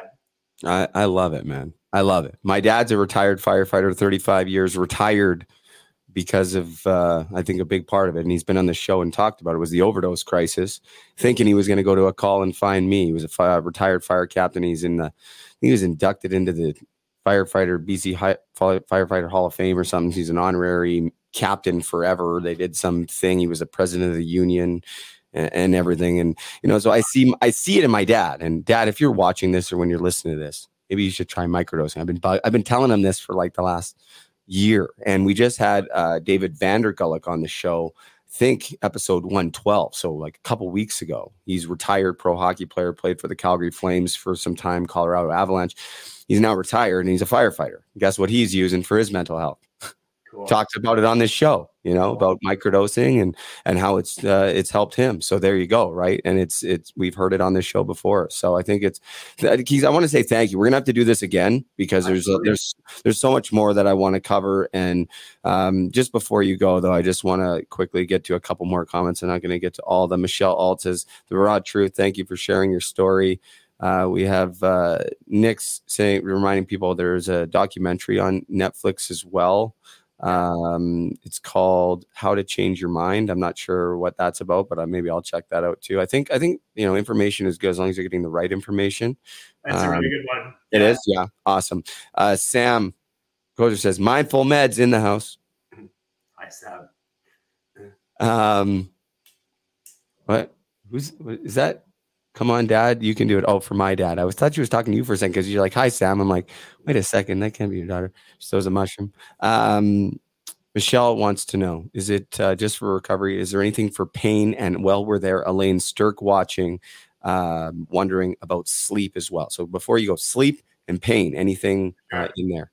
Yeah, so lots of good research around some larger doses, not necessarily at the microdose level, and somewhere in between the microdose and a larger dose can be very effective for pain management. And really it's about creating those new neural pathways in the brain, because a lot of times when you have chronic pain, your brain is in this, just like the same way that if you're depressed, you're in that negative feedback loop. Well, the same thing kind of happens when you have chronic pain. And so some of the higher doses of microdosing, and we sell it, is you could look at the Inspire or the Voyage that we sell. Yeah, the Inspire is that's the best one in my opinion. I use that one a lot too, and we've had lots of people come back and say it's been very effective for pain. As far as sleep goes, funny enough, we do have some reports that say people are sleeping better. The challenge sometimes with sleep is that if you take a microdose too late in the afternoon or into the evening, it can be somewhat stimulating. So if you are that person that gets stimulated super easy, you're going to want to take your microdose in the morning. And I would also highly recommend looking into lion's mane. Some good research around lion's mane and some helps, supporting sleep. And it's actually on our radar. We've got 15 different products right now, but Brett, my partner, is he's our master that works in the back of the house creating these recipes, and creating a formula for sleep can be very effective. Another mushroom you might want to look into too is reishi. Reishi mushroom has a very calming kind of effect to it, and it could be very effective for you as well for sleep. But yeah, for pain management, there's lots of really interesting research that has come out just in regards to just a bit of a larger dose. So I'd point you towards the Inspire and the Voyage. Yeah, Sam uses the Voyage for her chronic pain. I haven't tried the Voyage. I'll have to try that one out sometime. But I'm probably due to send you some. I'm going to make a note. You don't have to send it to me. I can buy it. I can support the company. I'm in a different position now, Keegs, than I was when I first met you. I mean, I was not in a good way. I think I still had my jail shoes when I was talking to you for the first time. I didn't even have money for shoes till Josh Gratton. I think Josh Gratton felt bad for me. He bought me some shoes. That's That's how bad it was. But I would love to support. And I hope, I'm so confident that people watching or listening to this are going to take something from it. There's absolutely no doubt. I've already gotten text messages and just also wanted to say to you, kudos to you for, even though maybe it wasn't as bad as it had been before, right? You noticed that you were struggling and the onus was on you to pick up those signs. Like, we don't have to wait until we get that bad. I heard this the first thing that I heard really that I remember anyways, first time I went to treatment. We had a meeting with some alumni that had gone through the program and they came back in to run the meetings at night or whatever. And this old timer was like my first or second day there. And he's like, just remember, if you fall off the wagon, it doesn't mean that you have to fall into the ditches. You just pick yourself up and you get back on that wagon. Right. So and that's what you did. Right. Like we do, like that. Sometimes that's a part of it, but we don't have to stay down there. And as I've heard throughout this podcast, through your story about when, you were unfaithful to your girlfriend all those years ago and trying to lie and cover up in secret, that same sort of behavior. You have one drink and you're like, oh, no one's going to know. I'll just keep that right there. When we don't speak the truth, that's what takes us back down that dark road. Right. And so that's what I've heard, so accountability, you've taken accountability in your life and you should be very, very, very proud of that. And I think it's such an important message in this show is that if you fall down, get back up. And the sooner you can do that, the sooner you can muster up the strength and the courage to pick yourself back up, the better it's going to be. So anyone struggling, if you're thinking that, you may need some help, do what you need to do to get that help. And I know it's not easy. You talk about being on wait lists, and I know what that's like. Trying to get into detox, 6-month wait list. What do you mean? I don't know if I got 6 minutes. Yeah. But keep fighting for yourself. Keep making those phone calls, right? Got to keep fighting. Thank you, Keegan. I really appreciate it, man. Really well said, buddy. Some good wisdom there. Yeah, you're welcome, man. Anytime. And thank you to your community too. And if you guys have any questions about my life or about microdosing or about what we're doing over here at Mindful Meds, don't hesitate to reach out during the live chat or on Instagram.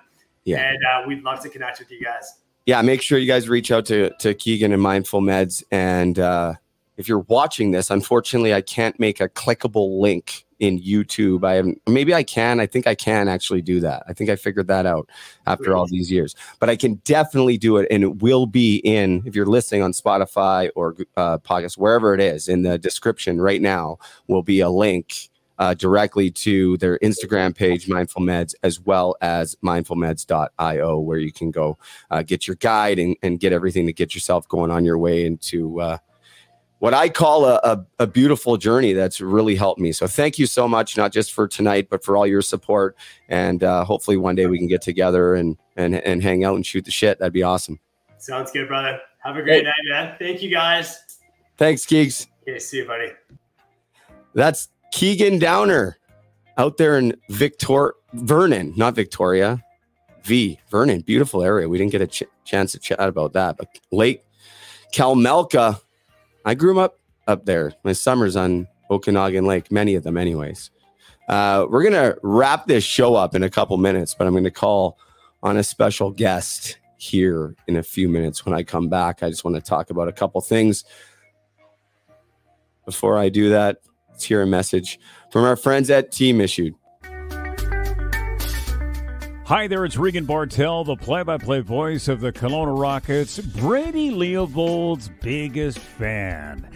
Team Issued is connecting all walks of life. Team Issued does this by recreating that special feeling of being a part of something bigger. A community for all striving towards the same goal. TeamIssued.ca. Promo code TOEDRAG15 for 15% off.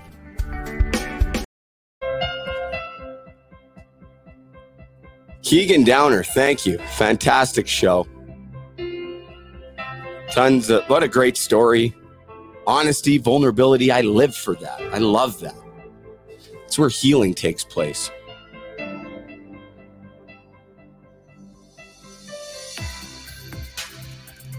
So as I mentioned, I just want to show you guys something. 3 years ago on this day, I was released from jail for the last time. I've spent 3 years of my life. That's over 1,000 days of my life behind bars. You mentioned Keegan mentioned earlier, I've surpassed the 1,000 days of my recovery. I think back to all the last 1,000 days, and then I think back to all I've accomplished and all that's happened, all the good, all the hard times, everything. It's been a journey.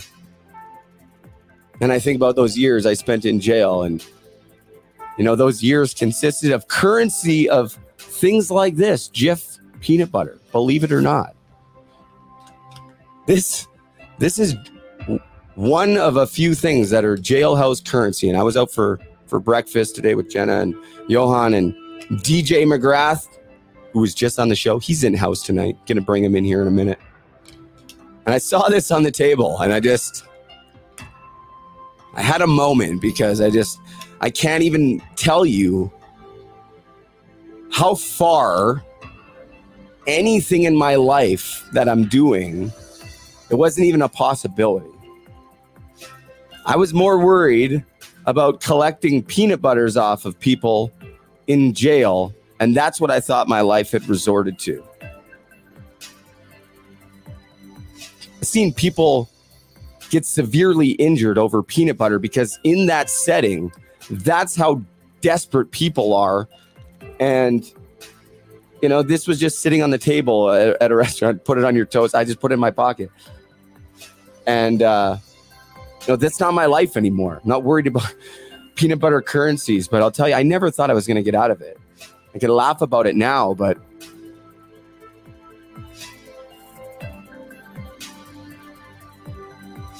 I don't know. I just share that because when I was fighting for those peanut butters, I wasn't worried about fighting for my life.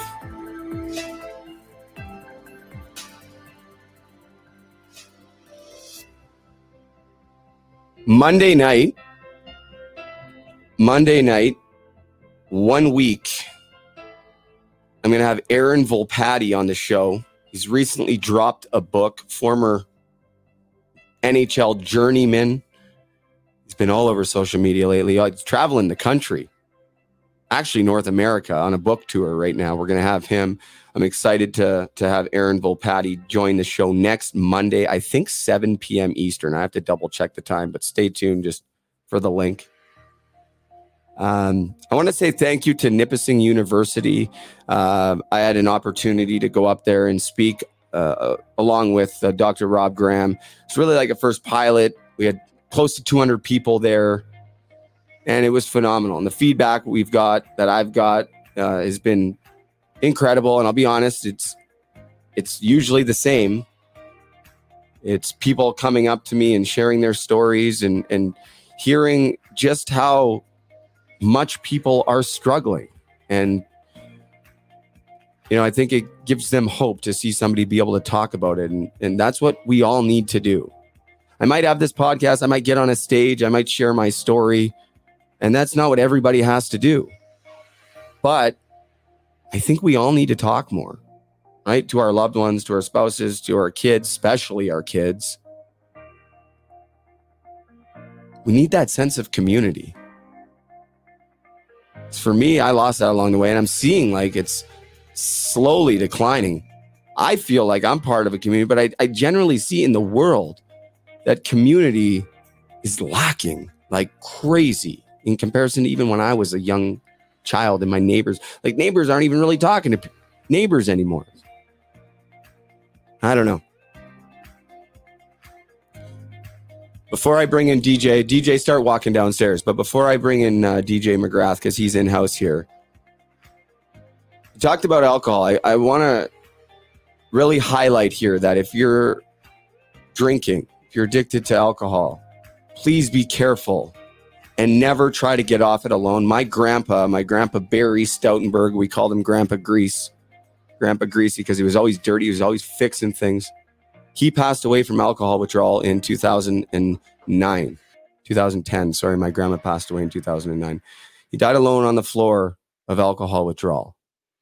He was 81 years old, and he just wanted to stop drinking because he knew that it was taking his life. And and harming him. He was embarrassed of it. I remember I went to the hospital and saw him prior to that. He went to detox. I'd been in the same detox just before, I can't remember. And he felt so much guilt, so much shame. And he decided that he thought he was going to try to quit drinking on his own. And unfortunately, alcohol withdrawal took my grandpa's life. And he was one of the best people I ever got to meet. And I miss him dearly. So if you're struggling with alcohol, please, or benzodiazepines, please don't stop cold turkey. Seek the help. It's okay. It's okay to reach out and ask for help, especially medical help when we're dealing with things like that. You don't have to do it alone. Please don't do it alone. Happy birthday to Dave Gilmore. And can't believe I forgot about this one. Dean Smeal's daughter, Kaya Smeal. Super proud of you, Kaya. She's living her dreams on the air, doing her broadcasting. I got DJ McGrath in the house. DJ, come on over. Come say hi, bud. Shout out to Elaine Sturck. She's watching. Sit, buddy. What's going on, DJ? How's she going? Good to be here. So we had an opportunity this past weekend to go down to St. Mary's, thanks to Elaine Sturck. I know she's watching at the Let's Talk Mental Health event. How you got up on stage for the first time, kind of shared your story. Tell me how you felt about that. Because I know I did at the start. I was pretty nervous, obviously, coming to a new province. I haven't been out in Ontario before, and getting to meet Brady for the first time and getting to meet Elaine is quite surreal. And, you know, getting up there on that mic and sharing my story, it was awesome to me. I mean, at the start, flying up here is a 4-hour flight. I remember writing jot notes down on what I want to say. But at the end of the day, I just tucked that book away and kind of spoke from the heart. And no, I think it turned out real well. So yeah, I'm so proud of you, dude, for everything that you're doing. And I certainly appreciate it. You had me captivated, man. And yeah, like it's not easy to do that. And you had never done something like that before. And I was just, my jaw was on the floor because I was relating with everything, but to see you get up there and just talk about your life so easily, and just, like I said, I just related to it. And I looked over at there was a hockey team there. Right. And I look over at their faces and I think they were kind of joking, like you said, they were joking around at first, but they sure started to pay attention once we both started to talk. Right. Well, exactly. I mean, it's one of those things, right? Especially from that team not knowing who I was, and any guy could come in and say stuff, right? But I kind of talk about depression, anxiety, and my past with drugs and alcohol, and like I said, and like what you say, Brady, all the time, it could happen to anyone, right? And yeah, I think that message got real through towards the end of it, right? They were kind of smiling off the start, and then I got in depth with my story, and it kind of made some faces, so it was good. Yeah, and we're going to look to do more of this stuff together too, but DJ has to go back to Kindersley on Wednesday. But we're trying to make a plan for how he can get out here, certainly in the summertime for sure, to do some hockey camps and to do some speaking. But we're trying to figure out what it looks like moving forward before that. But in the meantime, I just want to let people know, if you're watching or listening, DJ Elaine's bugging you about your accent. Yeah, you do. You do have a Sasky accent. I love it because I played there for 4 years, so I love it. I think it's hilarious. It's great. It does. I actually like. I love it. It takes me back to Swift. It's great. It's just so funny because like different parts of Canada have pockets of just a little different accents, right?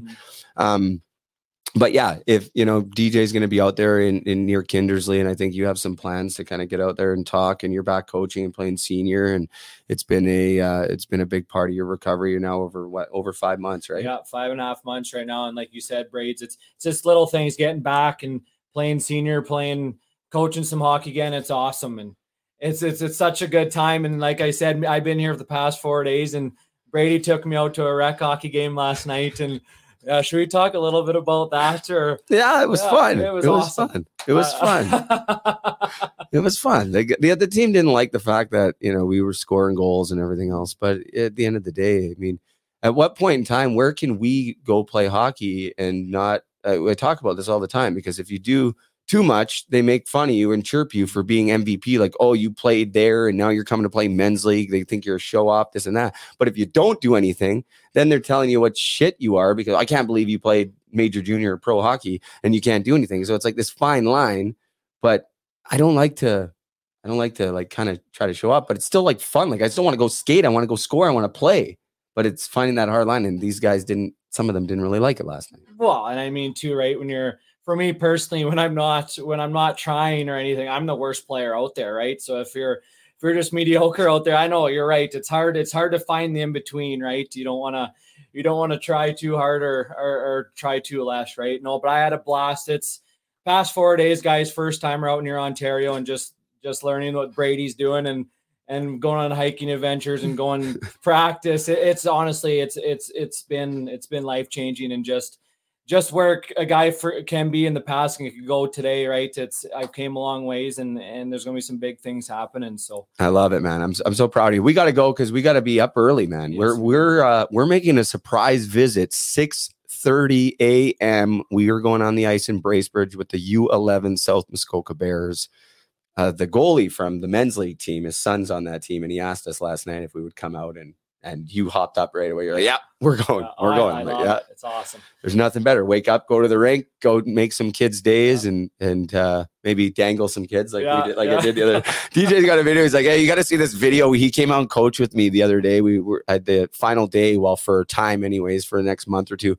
I'm going to pick up and do some more stuff with them. But it was the final day with the Aurelia Hawks girls program, and DJ's got a video, and we played a little game at the end. And he's like, Brady, you got to see this video. I got you dangling about 7 kids. Got to get that confidence up. Got to get that confidence up. Got to get it where you can. Yeah. But it's been a blast, and you did such a great job on the ice too. And really looking forward to doing more of that. And thank you for coming out, and special thanks to Elaine, yes, who facilitated, bringing you out and the event and everything. And by all accounts was a huge success, and I think something to definitely build off. So I guess that's it. Who knows what the adventure for the rest of the night, but we got to be up early. We've toured Muskoka today. Not only are we going on the ice early tomorrow, we actually have the right ice rented for 10 a.m. We're looking for a goalie still, yes, but I think we'll find one. I think we'll find one. Anyways, that's it. Hockey to Hell and Back episode 116, right? Yeah, 116, right on the paper, Deej, right there. Right there. Once again, happy birthday to Dave Gilmore. Hello to all my family out there in BC, and of course DJ's family out there in Kindersley. Hello to everyone in Saskatchewan. What's up, Sask? We're coming out there. Yes, we are. I don't care. We got to go to Sask. We got to go to Swift Current. I am going back to Swift Current, Deej. Stay tuned for that. That's going to be a time. I basically got escorted out of that town because they hated me so much, I think. But I got some peace to make back there. Love Saskatchewan. Love my family. Hello to my daughter, Brooklyn, and Brody. I know Brody watches this show and listens to you. I love you, buddy. And hopefully we can get out to Vancouver soon, too. Hey, we went to the Leafs game against the Canucks. Come on, Bo. Let's go, Bo. Come on, Bo. Come on, Bo. All right, guys. It's a little inside joke for Bo Horvat. We're cheering him on. He's killing it this year, too. Anyways, we'll see you next Monday with Aaron Volpatti. You're not going to want to miss this one. Thank you to Keegan Downer. Thank you to DJ McGrath for coming out here. And for everybody who watched live, please share, turn on notifications if you are watching on Spotify or listening, on Spotify. Maybe you can write a review and share it with your friends. Until next time, be kind, always be grateful, and have a great day if you so choose. Finally doing what I'm meant to do. Struck on your blade, you can follow me too. Give me your ear to Hockey and Hell and Back podcast. Can't sleep, restless week. Up all night, adrenaline peak. I need to get my life here back on track. Emotion strained, I can't stop crying. Except my reflection, no sense lying. My inspiration's Hockey to Hell and Back. Brady leaves on high.